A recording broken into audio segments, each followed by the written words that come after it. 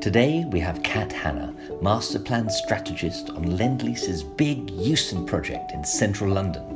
We talk about the virtuous circle of how the right, diverse questions propel more inclusive strategies, of how to best walk the talk of that vision with always meanwhile initiatives, and how we might ensure these valuable cultural and social uses are not just 3D marketing, but baked into a perpetually relevant piece of city. And we also get massively distracted by a very energetic puppy. So, hello Kat, thank you for joining me. Good afternoon. Hi Adam, good afternoon. Thank you for having me. Well, very good. So, I have some questions for you. You and I have done a number of events together, and there's always lots of things I wish I'd recorded. So, and one of the things I remember we talked about with the Campus Tribe event we did, we were talking about a people-first approach to urbanism, to, I know, your work at Lendlease, yada, yada, yada. And particularly, we were talking about building time to listen and build partnerships. And I'm interested in that, whether that's listening one-on-one or workshops or maybe big data. And I'm interested in how do we get the balance right of all these inputs? So, very, very good opening question. I guess to give it a bit of context, I have the pleasure, occasionally the frustration of working on a very long-term master plan and a relatively large-scale one in my role at Lendlease, which is looking at the oversight development in and around Euston Station. And I think when you have a project, obviously, of that kind of timescale, one thing it actually does afford you is the ability to really understand, or at least try to understand, the area in which you're working, how it's changed over time, and also, the people, actually in whose neighbourhood, you are actually going to be. And I think that's something quite important for us to remember. And I think, and again, in particularly, it's very apparent, at Euston, we're not the first people to go in and start speaking to people about, their neighbourhood, given, the development at King's Cross, and then obviously all the HS2 development that's been happening around the station. Local communities, and both residential actually and business as well, because they've been, very impacted, are I think all too familiar with hearing about these, grand plans for their area. So it's that balance between, I think, making sure you're not just sort of repeating those same conversations again and getting to that sort of what we often term consultation fatigue, but actually also making sure you are really taking the time to listen and to understand some of those frustrations on the basis that really, local people are generally the experts in their own areas. If you want to ask why certain places are busy and others aren't, it's often that level of granularity, that you can tend to really get. But then I think going on to your point, about, data as well, it then really comes back to, often this point of scale and, how many people can you talk to? How can you also understand how views are, for example, changing over time as well? So whilst you can kind of get that depth often with conversations, that one-off conversation could, for example, be someone reflecting on, it's been really bad weather recently, so they're saying, actually, we don't use any of the public spaces. We don't really do that. Or maybe it's been amazing weather, so people are feeling very positive and they're talking about that. So you're not necessarily always getting, I guess that really more kind of rounded view of how spaces, for example, are used. And that's obviously where thinking about, data, can be more useful. And I guess there's obviously the approach in the middle, which is something a lot of us had to do during the pandemic, which is taking what would have been ideally face-to-face conversation and doing that online. And I guess we can maybe talk a bit in more detail about, I guess, some of the pros of that and some of the challenges as well. Yeah. It's interesting that, isn't it? That I find with our work, there's lots of, the data I have is, often I don't know where to look. I don't know what questions to ask. And actually, it's often the conversations, the workshops that can help us aim our research. But also the other thing is the impossibility, really, of predicting what's going to come next. And if you're looking at a project that's 10, 20, 30 years in the making, then how do you look at that? Most people think, well, how on earth can data help you do this? Because it's so predictive, and actually so many of the people we're speaking to now will not be the people that will ultimately use the project in, I don't know, a decade's time. What do you think about that? I think it first comes back to really stripping it away is what is it we need to know, or at least to be able to know at some point in the future, to will enable us to develop a successful master plan. And what are those kind of fundamentals? And this is in terms of, more, I guess, from the kind of the design aspect. And you can then, I think, say, well, kind of those things that we need to know, how much of that is, that can be things, it can be, desk-based research, it can be, looking back at historical archives. And we've obviously, done a lot of that at Euston in terms of how the station and its evolution impacted the urban context. But then it can then be more about, again, understanding how do people currently perceive the area? What are things that frustrates them? What are things they really like? And then because you can start thinking, well, what are maybe some of the common features that are occurring when we ask people what they like? What are some of the common challenges that are emerging? Are there certain things for certain demographics that are particularly challenging? One thing you could probably say about Euston is it's not exactly, child-friendly, or especially when you look at areas, say, around, the challenge of air pollution there. So really teasing out that for different groups as well, there will, for example, be some of those different concerns. And then I think it's understanding, well, looking ahead, there are some things that obviously can be measured. But again, there's often a tendency to say, well, one, just because we can measure it, we should. And as you said, the risk then is often you end up with a load of data, but that's data, it's not necessarily intelligence. And then there's also, I think what can be quite interesting is actually almost using that data as well to say, well, is that something that, almost using it to maybe verify certain things you're hearing in conversations, or it might be things that you hear in conversations. I think, is that really true that that's an issue? And it's more about how you're collectively building that understanding, through the combination of various sources. And I guess that's the thing, isn't it? The collective bit. It's because I think what can often happen is these processes are too much of a cascade or a waterfall, and people do. There's firstly, maybe there's the rich data, and then there's the big data, and then a vision is created, and it's often one after the other. But I think what you're talking about is you're using this to build your conversation and make it richer and more lively because you're constantly cross-referencing. Is that right? Have I got the right? Yeah, I think there's definitely a degree of that. And it's also, again, about understanding, I guess, what are the limitations of each method as well. So if you take, for example, let's say you've got a smart bench that can tell you how often someone is sitting down on that bench. And it's maybe one of these ones that's got some Wi-Fi chargers, it's got some phone chargers and Wi-Fi access as well. And you want to know, is it going to be worth keeping that bench? Is it being sufficiently used? And you'll get some data on that. When is it most popular, et cetera, et cetera. But what you won't necessarily know is, well, who's using that bench and what does using it mean to them? For example, is it an older person, an elderly person who actually uses it as a bit of a halfway point to have a sit down and just to take a bit of a break, on their walk? Or maybe it's someone who, on their lunch break or when they're feeling really stressed out at work and they need to go get a bit of quiet time, they're just going there for a bit of a sit down, and it's where they might have a call with a family member or just sit and read a book. So the data will tell you that someone's sitting down there for 7 minutes, etc., but it won't necessarily tell you what the meaning of that interaction is. And I think that's, that's quite important, I think, really, if you're really to understand how a place is working. So I think that's where the combination of the two can really matter.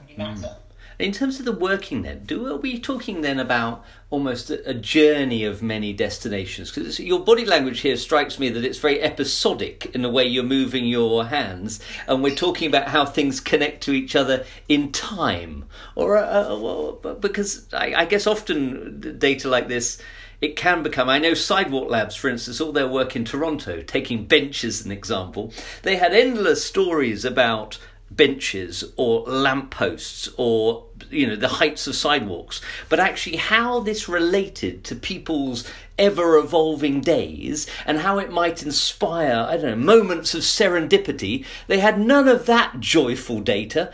They just had lots of bench data. What do you think about that? Yeah, I mean, I think in many ways having bench data is absolutely fine and it's all about, again, well, what are you using having this greater level of understanding or information about use to do? And I think, typically in a real estate context in particular, it's often about this idea of efficiency. Is space being used efficiently? Are we using energy sufficiently, for example? Are we using desk monitoring to make sure that we're not heating and lighting and air conditioning half a floor of a building that actually doesn't need it because no one's there? So some of those points around, efficiency, that's actually really meaningful and important, for example, in the context of, say, sustainability.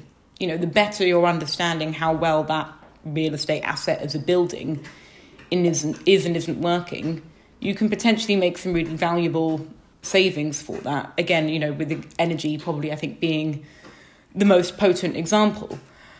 But I think when there's this slight term just around kind of general efficiency, I think that's when it starts becoming a bit of, well, why do you actually need to know this? And I know, I think with Sidewalk, there was a bit of pushback, I recall, in Hudson Yard in New York to it being used there, because the attitude was somewhat, we're collecting this data because it's our place and we can collect this data and it might make us help run a better place. Yeah. Which is great, but you can see why actually to really build trust with the people who are using what that in their minds they perceive to be a public space, it's also about sharing the really positive examples of, how actually collecting some of this data is making it a better place, rather than just saying almost, we're kind of doing it because we can. Yeah, that makes perfect sense. I think that's the key thing too, isn't it? That, what we're talking about here is there's things that are efficient and things that are effective, but there's another E word about being expressive. And ideally, so many of these stories you're gathering are there to make it a richer experience rather than one that's, using less assets is more efficient and effective on the way. And I find that interesting, particularly in terms of research, that ideally, I suppose, if you're going to build partnership, and you and I have talked about this before, whether it's with council or partners or community, it needs to lead with those things that are going to take them to a completely different place. And I'm wondering about that in terms of what you're doing, because that is the creative leaps, isn't it? There are some things that are about the auguring of all the information, and then there's some other things that are going to be a step above and beyond what anybody's asked for. And I'm interested in, how these two elements come together. Yeah, I mean, I guess from thinking about it from a more kind of, technical master planning perspective, they're often, there are the things that you need to, obviously measure and assess and benchmark to understand the impact of the development. And again, that could be, for example, increased footfall that's coming into the area. That could be the various types of environmental impact. And again, obviously, for a project like Euston, there's quite a long and detailed, body of deliverables that will have to be submitted to show that we're taking all these things into account. But then there's also this question of, well, how and to what extent can or even should we try to capture, as you said, I guess, some of those almost slightly more ethereal and less tangible, impacts. And often, there is I think there's an increasing, again, I think I'd say this probably across real estate in general, increasing appetite to try and quantify and capture and manage and assess, what is a good place. Yeah. And actually, in many ways, that's incredibly difficult. And arguably, I think maybe the more you try and do it, sometimes the further away you might get from what is a good place, because again it overlooks the fact that what is good means something very different to different people.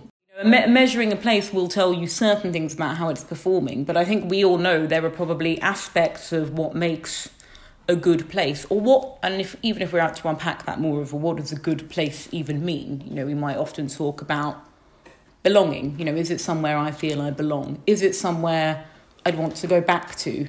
Is it somewhere I'd recommend to my friends or family? We probably all have our own slight little litmus tests of what a good place is. So even if we were able to be able to agree on that, the extent to which you could actually measure that, I think, becomes very challenging, and we end up then often, there's often a lot of different indexes, there's a lot of matrices, and you wonder, we know all this stuff, arguably, but is it actually helping us design better places? Yeah. Yes, well, I'd say that one thing that is often missing there is that understanding of the rich program that, of course, what developers, and often because architects and engineers and people who spend, it's capital expenditure rather than operational expenditure, are ever so good in setting the stage. But when it comes to the play itself and its lighting and sound and stagecraft, they don't often take that bit into account nearly so well. And often that's the key ignition point that makes for great places. And I wonder what you thought about that. I think I do agree and I don't agree. I think, and maybe again being very focused at the moment in my day-to-day on the kind of master planning process, a lot of what we're kind of focused on is, well, what are the fundamentals that you get right, particularly in terms of infrastructure, whether that's in terms of, that could be public realm, that's key routes and spaces, that's thinking about digital infrastructure, transport, etc., all these things that, I guess, to use your analogy, creates that best possible stage. Because I'd like to think that to an extent, places that are often very successful are those where you create the stage and people just get on with it and put on their own play. You don't need this sort of, there might be an absentee director, somewhere, but actually people feel that they can do what they kind of, within reasonable bounds, do what they want within that space, and they can make it theirs and it can evolve over time. At the same time, I think I completely recognise that you do need to be able to plan for places to adapt. And you also need to sometimes, as a developer, be a bit more proactive in terms of helping people, for example, feel particularly welcome in what might maybe be a new place, or a place that is new to them, or a place that is actually changing in terms of its character and its personality. And in order to be able to establish that, you need to be able to communicate it. And the example that I'll often use, because it's kind of personal one that I kind of remember oddly clearly, is I grew up just outside London. I had probably been to King's Cross once or twice, probably doing a train journey to go and see family in Scotland. But apart from that, it was not a part of London. And even, I did my master's in London, you just wouldn't go there. And then I remember going with a friend one evening when it was Lumiere London, which I don't know if people remember. It was kind of very big, light festival all over London, but went particularly to the bit of King's Cross. And went there and thought, wow, this is like a whole new neighbourhood. I would come back here, and I have gone back there many times since. But it took something like that to make me actually go there in the first place. And then when I was there, I realised the extent to which there was so much happening there in terms of, new bars, restaurants, general atmosphere. So, those big set pieces, those investments like that can be really important. But then there's also, I guess, thinking about, as well as the programming, it's, how are you actually keeping up what's often slightly less sexy than the, big light shows, but the day-to-day maintenance of these spaces as well. And we've all seen it. I think there've been a few things doing the rounds recently on things like green walls, that can look fantastic in renders, but actually, unless someone is paying those maintenance costs, very soon look very, very sad. And landscaping is, I think, quite a common example of that. And again, I live right by the Olympic Park, probably walk there most days with the dog. And one of the things I love about it is seeing, and obviously now it's autumn, seeing how it changes with seasonality. And in many ways, planting and landscape maintenance has almost, you let nature do the programming and it changes in that way. And yes, there have been things done around, improving lighting, adding new seating, adding new outdoor play areas. And those things have evolved over time. But it feels relatively uncurated. There's still areas that have been left to be wild, which I think in many senses is quite important. And I do sometimes worry, this is maybe more of a personal concern, that you risk kind of over-curating spaces or over-programming, and quite often they're maybe programmed from the perspective of what a relatively small demographic might find fun or interesting. Oh, yeah.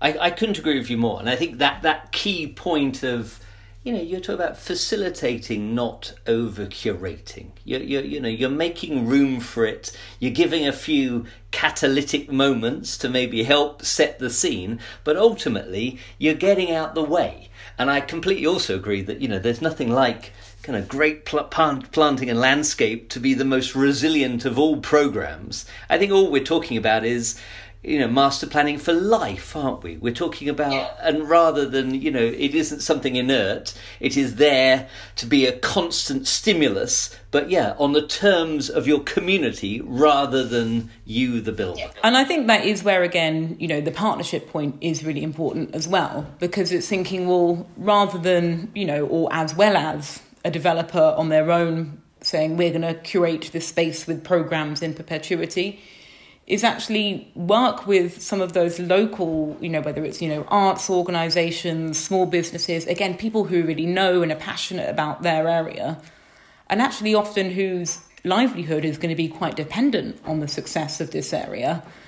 Again, making sure those people are also brought on the journey to play that really important role. Because, we talk a lot about, places that are authentic, for example, and actually, the great way, I think, to ensure that authenticity is to work with people that are already part of that community, rather than, risking either maybe competing with them at worst, or at best maybe just duplicating, what they could have done.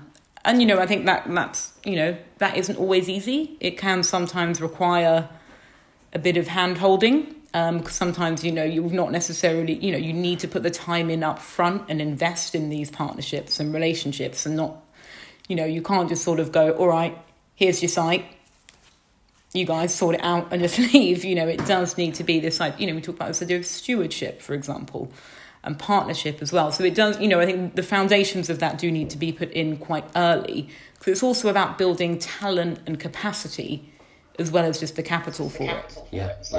Well, let me unpick. There's a few things there. So then, first, tell me a bit more about stewardship and how I heard it described the other day. But I did a talk with Professor Yolanda Barnes, and she was talking about placekeeping rather than placemaking. Is that what you're talking about there? And if we're talking about that and authenticity, I suppose, how do we ensure that that's hardwired into the development in perpetuity rather than just in those early years? Two very good questions. So I think on the placemaking, placekeeping, I guess there are probably a couple of subtleties in that. And putting aside, I personally don't hate the term placemaking that much. It is one I know a lot of people kind of take umbrage with, as it just being a bit of a kind of developer buzzword. But I guess, the keeping part, I think, should, in my mind, have a degree of how a place can adapt as well. And the idea of, if you think of what it means to steward something, it is almost to kind of guide through various processes of change or transformation or needing to be resilient. Whereas the idea of placemaking almost maybe more has the idea of you've done it once and it's done, which then can potentially pose challenges, if and when circumstances change. I think if you're not thinking about placekeeping, it means, have you made adequate provision for about how a place is going to be maintained in the long term, particularly in terms of often, let's be honest, the money and the resources and the staffing, that are needed to do that. Because again, most places that end up, looking what people might feel, run down or shabby or poorly animated, etc., it's no one designed them intending them to look like that. It's often because, there hasn't been this adequate provision made. There haven't been adequate agreements made between, well, whose responsibility is this, both in terms of, as you said, whether it's money, people, to actually make sure we're actually keeping to a certain standard of quality, really, and actually quality of place. Yeah. So I guess that governance structure needs to be there within the original vision, because so often a vision, it might be something that's often very visual, I find, and there is very little information about then how it's going to be run and what that ongoing, I suppose, governance structure, whether it's policy, licensing, planning, money, charter, whatever it might be. Yeah, it's a really big challenge, I think, that question of what long-term governance, particularly of, public realm looks like. And, at Euston, for example, the governance question comes up a lot just in terms of, what is within a station demise versus, I guess, well, not versus, but, and then what is in a, public realm or Lendlease piece of, demise. And then, in the reality that all of this should feel like open and accessible and welcoming public realm. And there was, I think, those who are, more in the policy world would have seen, I think it was last week or the week before, the Mayor of London has published some more guidance around a kind of public realm charter, which kind of, in many ways, slightly aims to do this and sort of says, if you're submitting a planning application with a decent amount of public realm, you need to make provision in your planning application for how you're going to manage this place in the long term. And that's, again, both about quality of place, but also about making sure that place feels inclusive and welcoming. So it's not necessarily, I guess, just about the kind of investment in landscaping or making sure the bins are changed regularly. It's also, well, actually, whose responsibility is it to make sure that place doesn't become, for example, over-securitized, or that one demographic or user group maybe dominates it to the detriment of others feeling like they could belong and use that space. So there's definitely, there's so much increased conversation, I think, about how these spaces are managed. Often, because sadly we hear about when it goes wrong, and sometimes overlooking that actually, I think for the most part, and I think actually, especially if you compare the UK to, say, some cities in the US, as a whole, I think a lot of our public realm is pretty well managed. There are always going to be challenges, but it's something that I think is very much at the forefront of people's minds at the moment. And again, how do you make sure you get that balance of responsibility and also resourcing right, but say between public sector and private sector? And it's at Euston, it's not a question we're going to have the answer to overnight. There are so many, I think, different scenarios and models to explore of, how that can best work. But I think what it has to begin with is a clear sense of, well, what do we want this space to be like as a place to be? How do we want people to feel when they come here? What as a minimum does it need to do? If you think about somewhere exactly like a station, wanting people to feel when they arrive, if they're, say, arriving into London from Birmingham, you'd want them to feel excited, but you'd also probably not want them to feel overly overwhelmed. You want clear wayfinding so they know where they're going. You want this sense of, something that's welcoming and inviting to them. So once you, I think, get that sense of, well, what a place, should be like, is then stepping back and saying, well, what are the things we need to put in place, governance-wise, management-wise, resourcing-wise, that can ensure we get there? Yeah. Yeah, and I think as you were talking there, it strikes me that word scenario is really important here. I had Amy LeMay did a podcast with me a few months ago, and she's obviously the night czar and thinking about the 24 hours of the city, and particularly those 12 hours from 6 o'clock in the evening, and how we think about those scenarios in a way that speaks about a safe and accessible public realm that is supporting not just the people who are going home or going to a club, but also the people that work out there, of which there are, I think it was 28% of the city is working after 6 o'clock at night. And that's a scenario that's often missed, isn't it? It is. And it's, I think that whole point about thinking about how a place works over different times of day and night is a really important one, because again, as you said, it's not necessarily, nighttime isn't just about pubbers and clubbers, it is about a lot more than that. But also, again, we know for Euston, it's been a particular challenge, is this, safety, security, lighting, all of these things as well. But it also, again, it affects, broader groups. If you think of things like, for a few months, oh, goodness sake. Sit. Down. Down. Come on. Down. Good boy. Good boy. Leave it. See how long that lasts. You're going to leave it? Might buy us some time. So I think, the meanwhile point is, meanwhile I think can be valuable for a number of reasons. And I think firstly is just showing that ability to deliver, and not to just talk. And also not just about what you can deliver, but actually, how you do it. To what extent have you worked with the local community doing it? Have you, for example, made an effort to use local suppliers and things like that? So it's almost a bit of a saying, this is who we are as developers. This is what we do, and it allows people, I think, to get a window on that, and hopefully, obviously, you would hope to showcase, the best of what you can do as a developer. So I think, meanwhile is really valuable in that way. There's also just about recognizing, again, particularly on long-term projects, where you have ambitions for what you want to deliver that will benefit local communities. Again, that might be, new parks and open space, that could be new homes, businesses, employment space, all of these factors. But actually you can't deliver them overnight because, again, it's that long-term project.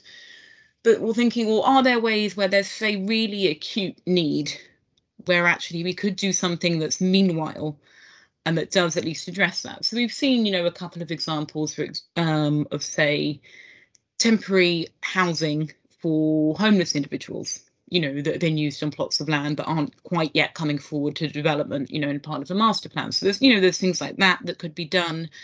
And again, it's firstly just about saying, look, we know that this, land is really not valuable in a commercial sense, but just it's kind of wasteful if it's just sitting there and nothing's being done with it, when we know there are people that are desperate for that land to be used in some kind of more productive way, whether that's housing or employment space or play space. So it's firstly just about doing that. And then secondly, it is just really showing an ability to meet some of that really critical, need as well. And then I think there's your point, like you said, about prototyping. And I think, you can say it's kind of prototyping in a few different ways. It's, I think, firstly showing, and often actually within a developer or within a business, it can also be about showing internally that you can do something new or something different, or work with a new type of partner, and do something that actually, if this was massive at scale forever, it would maybe be, risk or capital output might, be prohibitive. But actually, if it's, quicker, lighter, cheaper, it's kind of something you can at least give it a go. I think it's also about that ability to evaluate as well. Yeah. And again, I think this is where it's particularly important from a say, a engagement perspective, of saying, actually, well, we did this, and you know what? It didn't really work. So we're probably not going to do that in the long term. And I think that's just as important as saying, wasn't this fantastic? We're going to do this at massive scale across our whole master plan. Because actually having the ability to adapt when things don't work out how you'd envisaged, is equally important. And then I think the other point that the meanwhile, can be really useful for, and we kind of touched on this with the King's Cross example, is helping to change, I think, how people perceive an area. And again, rather than that being something that waits until the sort of quote unquote final product comes along, not that there's ever really such thing, but it's something you can start beginning to do earlier. If you take somewhere, like King's Cross, where people primarily thought of that, it's a station, that's it, just a station, and at that, pre-development, not a particularly nice one, or one I go to spend any time in beyond the kind of bare minimum. And actually what the meanwhile starts to do is to say, well, I'd actually go here if I wasn't getting a train because there's something on. And it just slowly, it's almost, if you think about, we all have certain places in our kind of mental map. Again, if someone said to me, oh, I've got half a day in London free between meetings, where would I go? Or, what is it you want people to say about you around the dinner table at the pub as a place? Where do you fit into that mental map? And the kind of different types of meanwhile uses can, I think, play a really important role in how you articulate yourself, and I guess, how you almost kind of impress yourselves on people's imagination, really. Yeah. Do you think we're seeing a merging of, rather than the plan long term of the master plan and the start now of meanwhile, do you think we're talking about a much more blurred and phased relationship of the two, rather than one being the extreme of now and the other being the extreme of decades? Do you think master plans will be much more phased and much more adaptive, particularly in a post-pandemic city where there's many asset classes we can't rely upon, can we? Yeah, I think it's a really interesting point, and I think it's both about probably how planning addresses the pace at which change happens and the ability to respond to it.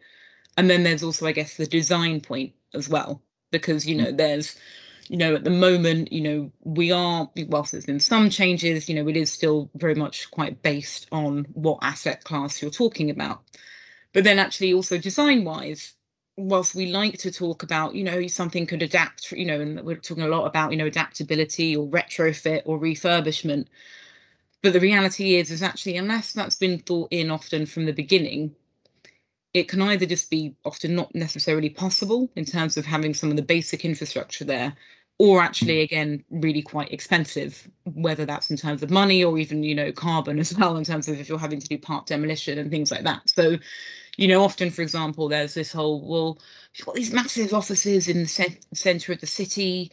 Surely people, aren't going to need all that space. Can't we turn some of it into homes? We definitely need homes. And putting aside whether or not I think that's the right thing to do, the reality is that basics around, floor plates, servicing, entrances, security, plumbing, mechanics, everything like that, MEP, those buildings weren't designed for residential. So, whilst it's a great idea to say, yeah, we should be able to do it, the reality is unless you're actually designing for that adaptability, it's going to be quite difficult. So I do think that's really one important lesson from the pandemic, is actually how do we design our buildings to be able to respond a bit more?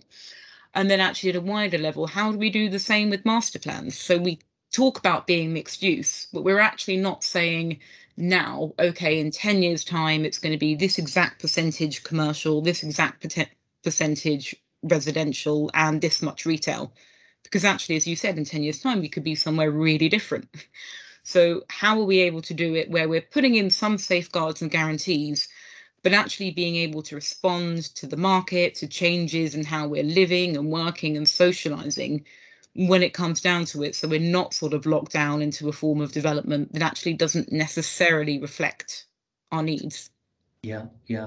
Strikes me then you're talking at many different speeds of change within that, in this more agile way of master planning. You've got almost like an activity scale, you've got a journey trail scale, and then you've got your different hubs. And some of them are much more a scrambled egg, and some of them are much more kind of singular in terms of their assets. And I guess that's the richness that you're describing there.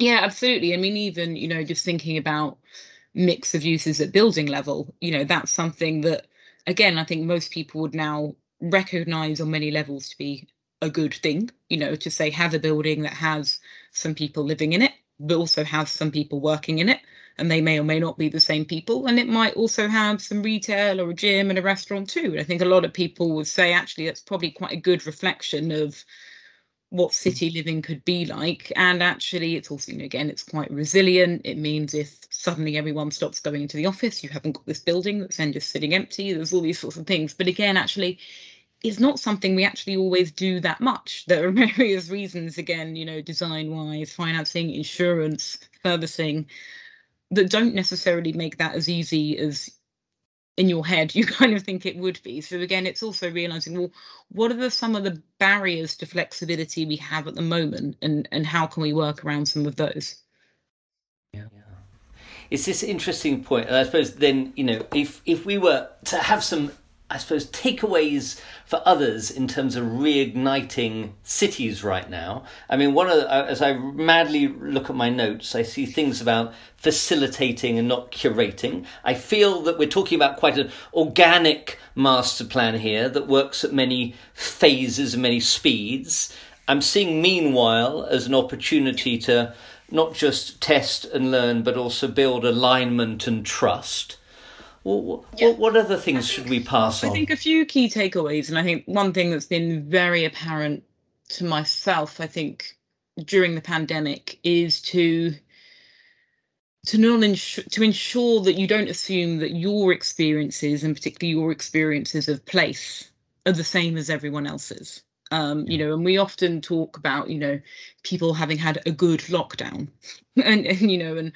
or even all this discussion around, the future of the office and return to work. And actually, for a lot of people, the conversation about what's the office going to be like when they get back isn't a conversation they've been party to, because they've been consistently going into work because they have the type of work that has required that, and often the type of work that has been fundamental in keeping our day-to-day quite comfortable lives, sitting working from home, going. So, whether that's, servicing and logistics, that's the people who are making sure things are getting to supermarkets, there's healthcare workers, all the people, that we've kind of become to realize just how unbelievably reliant, we are. So again, I think there's a challenge sometimes that, sitting, having these quite academic or theoretical conversations about the future of cities and the office, and will I move to Brighton or will I not? Not to, that's great, but that's not representative of everyone's experience. And again, that's where it comes back to, from a developer perspective, really going out and listening to those people in your community to understand actually what their experience has been like. Because I think you can then start thinking, well, actually, how do we make sure what we are trying to communicate and trying to deliver actually resonates not just at people like ourselves, but with everyone. What do you say, just on that point, Kat? Because I know we were summing up with you, but it strikes me that what you were talking about at the very beginning is it's about being a good ethnographer, really, isn't it? It's about being open-minded and objective, and I suppose it strikes me that it doesn't happen nearly enough in the built environment, that kind of taking the time to ask the questions without bias, to be objective and to be a great ethnographer. And I'm wondering, why doesn't that happen nearly enough? It's a really interesting question, I guess. I think, why doesn't enough engagement well, I don't even want to use the word engagement. I think let's use the word listening, because I think that's probably quite an important one. I think quite often there is a reality that you don't necessarily have to in order to create what is seen as a successful product. If you look at house prices and the rate at which properties have often sold in London, there's sometimes, I think, been an assumption you can build pretty much anything in the right location, yes, and you'll be all right. So, why do you necessarily need to do that? And then there's obviously the, to what extent does it happen, more from a planning kind of side of things. And it's often seen as, it's something you need to do, in order to demonstrate that you've sufficiently engaged. And I think the reality is there is a load of really good stuff that does happen. I know from just seeing, people who work doing really great stuff with working with young people. Just on Euston, we did a project probably a couple of years ago now about training up what was sort of young citizen scientists. And it was actually about asking these young people to say, well, tell us what works and what doesn't work. You go out with a camera and take photos. You actually go out and interview your school friends or your neighbours about your place, rather than necessarily us just coming in and doing it. But again, a lot of that, it does take time and it takes investment. And it, I think, takes a belief that actually, and this goes back to the importance of partnership, if we try and do all these things on our own, we won't necessarily get it right. And then actually you need to be bringing in new voices. You need to be investing in new skills in order to get that long-term outcome that will actually really work. I mean, that's a big point, isn't it? Diverse inputs to create richer outputs. It's an absolute virtuous circle. And so much of what you're talking about is partnership. And that partnership grows from that first conversation, doesn't it? Yeah, I think going back to it, it's really about relationships. And again, I think that's probably another big learning we've definitely had from, the past year and a half, is just, the importance of them. And again, also having conversations with people that isn't necessarily about what's that immediate outcome or transaction, but actually, again, getting to know people and building that relationship as well. And, there are benefits for us, at Euston, the fact that it is such a long-term project, we also, we have our office in Euston. So, we all spend time there as well, increasingly more and more. So, the idea of building these relationships and networks feels very natural. And we're also in an area which has a complete embarrassment of riches when it comes to its community, its institutions, its charitable organizations. There is so much happening, which is, say, quite different to starting a project in an area which might maybe feel quite underserved in terms of, civic organizations, or, in terms of what's happening already. So I think we're incredibly lucky in actually we've got so many existing networks, that we can tap into. And it's almost us who are having to say, hey guys, come and find time to talk to us, rather than the other way around, which I think actually is probably the way it should be. Yeah, I think that's great. I like that. I like also what you're talking about stepping forward too. I think, we're a lot of developers and a lot of people I speak to, they don't sort of, I suppose, as you know, I'm interested in the live experience and how we master plan for that, how we ensure that it's diverse, it's accessible, it's rich, it grows. And obviously a lot of people find that very hard to plan for that or think about how you design for that, because they're not from the world of hospitality or service industries, or, they're not impresarios, they're asset managers, and they're going, I'm not used to this, stop asking me to step forward. Yeah, and I wonder what you thought about that is a really big point is, do we have both the right people, but also the right structures and mechanisms? And actually, do we have the appetite to kind of step forward and play that role, I guess, as kind of host, as opposed to, asset manager or landlord? And I think, and again, back to this point of, COVID has accelerated a lot of trends. So, we're talking now a lot more about this need to be really proactive and welcoming and create this really exciting sense of place. But actually pre-COVID, there was already, for example, in the offices world, that actually just kind of rocking up every few years saying, hi, can you renew your lease, please? Wasn't enough. You needed to do a bit more than that. You needed to be thinking about, what are some of the amenities you're providing? Are you thinking about, providing events? Is there networking opportunities? All these things that are, again, more proactive and not necessarily within the gift of asset managers. And, there's a few ways in which, as with any industry, when I think you see particularly outsiders come in and do it better, arguably, which is what you could say happened with a lot of the co-working operators, there's this feeling of, okay, well, what do we do? Do we either completely ignore it and just keep doing our thing and just hope that it's a flash in the pan thing and we'll still have our customers and it'll be okay?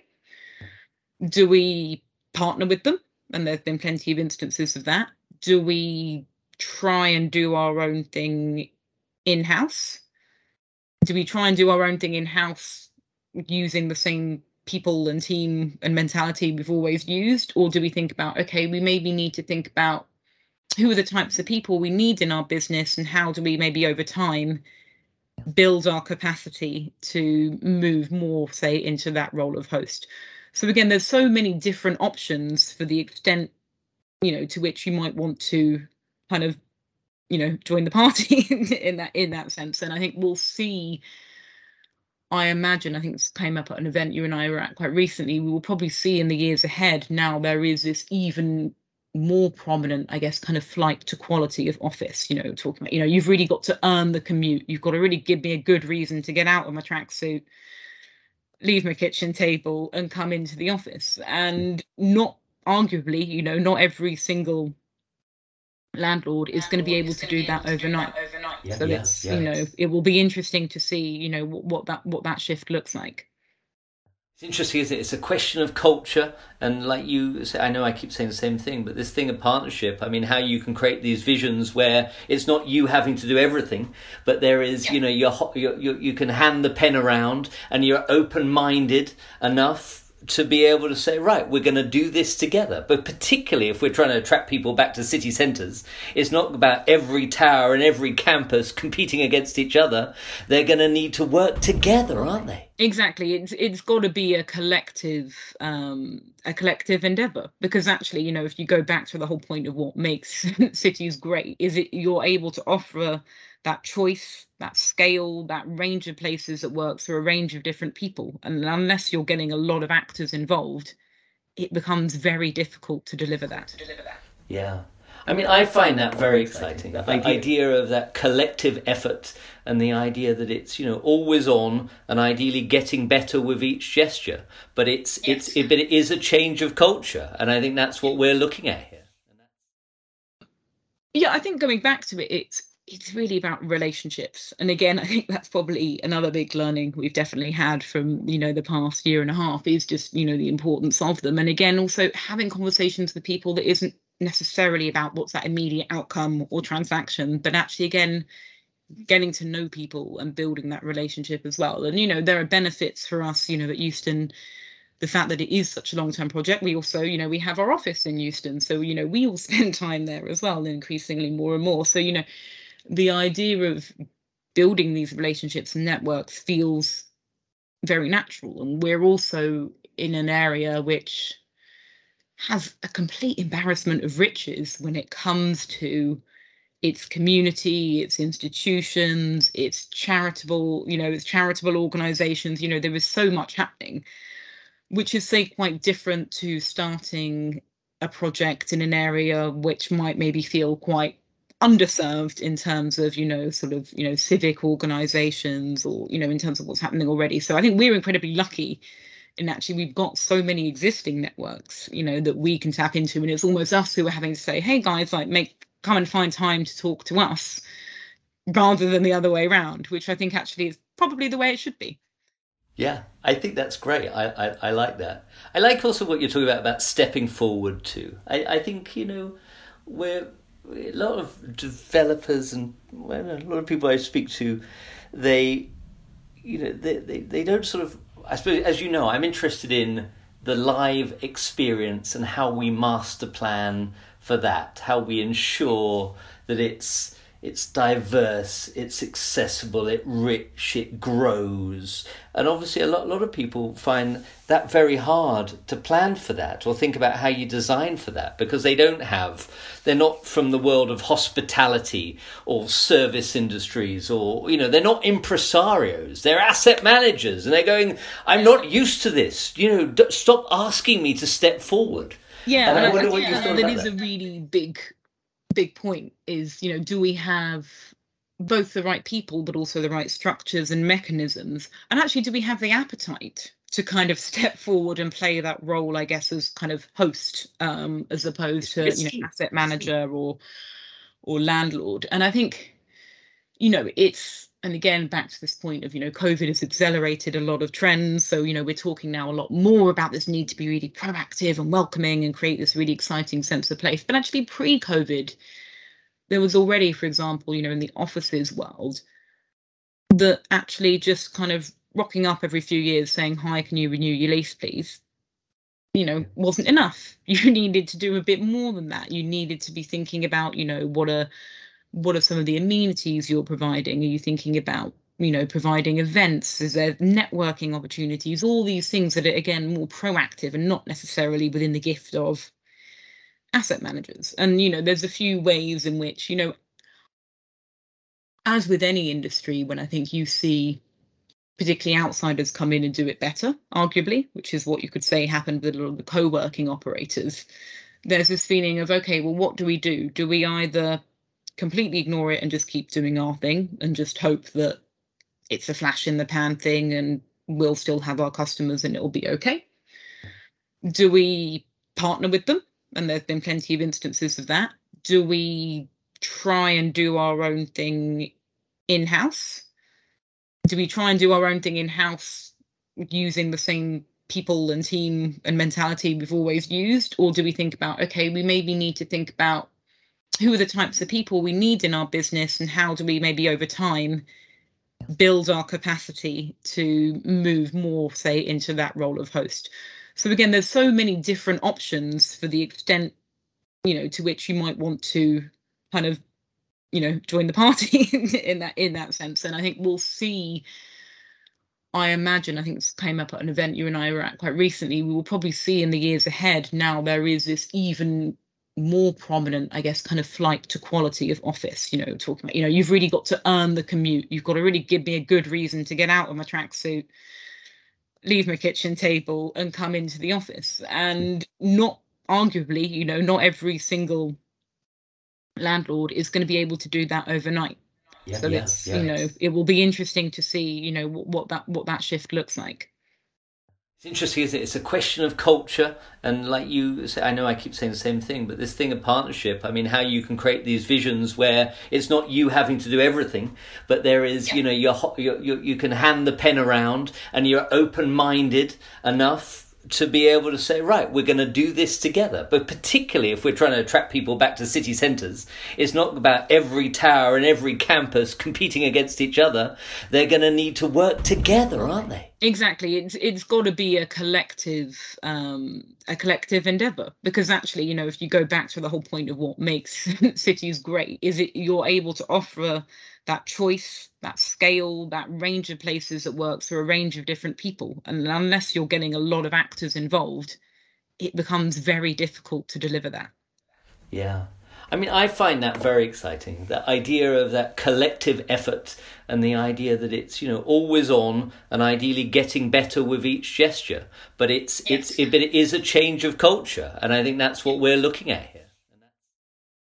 It's also being, I guess, slightly more, I guess, what's the word? Maybe slightly more humble, and just like we were talking about, there's this assumption that, if you built a house or built apartments in the right location, they'd sell at a high price and you didn't need to overly worry, about selling them. At the same time, there was often this assumption of, you always get bums on seats in an office.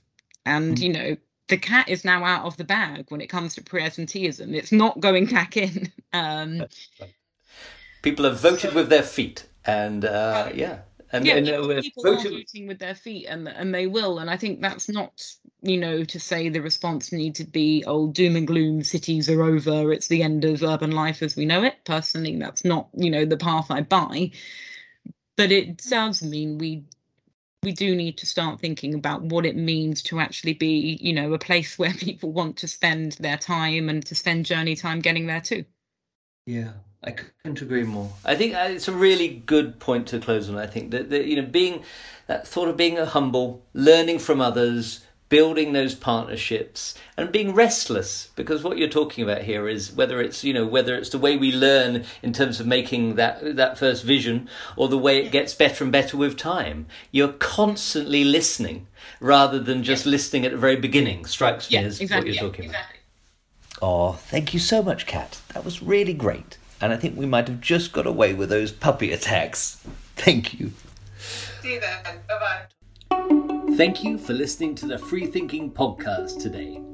Do subscribe so you know when the next episodes are, and do leave us a comment so we can get better and better. Thank you, and see you soon.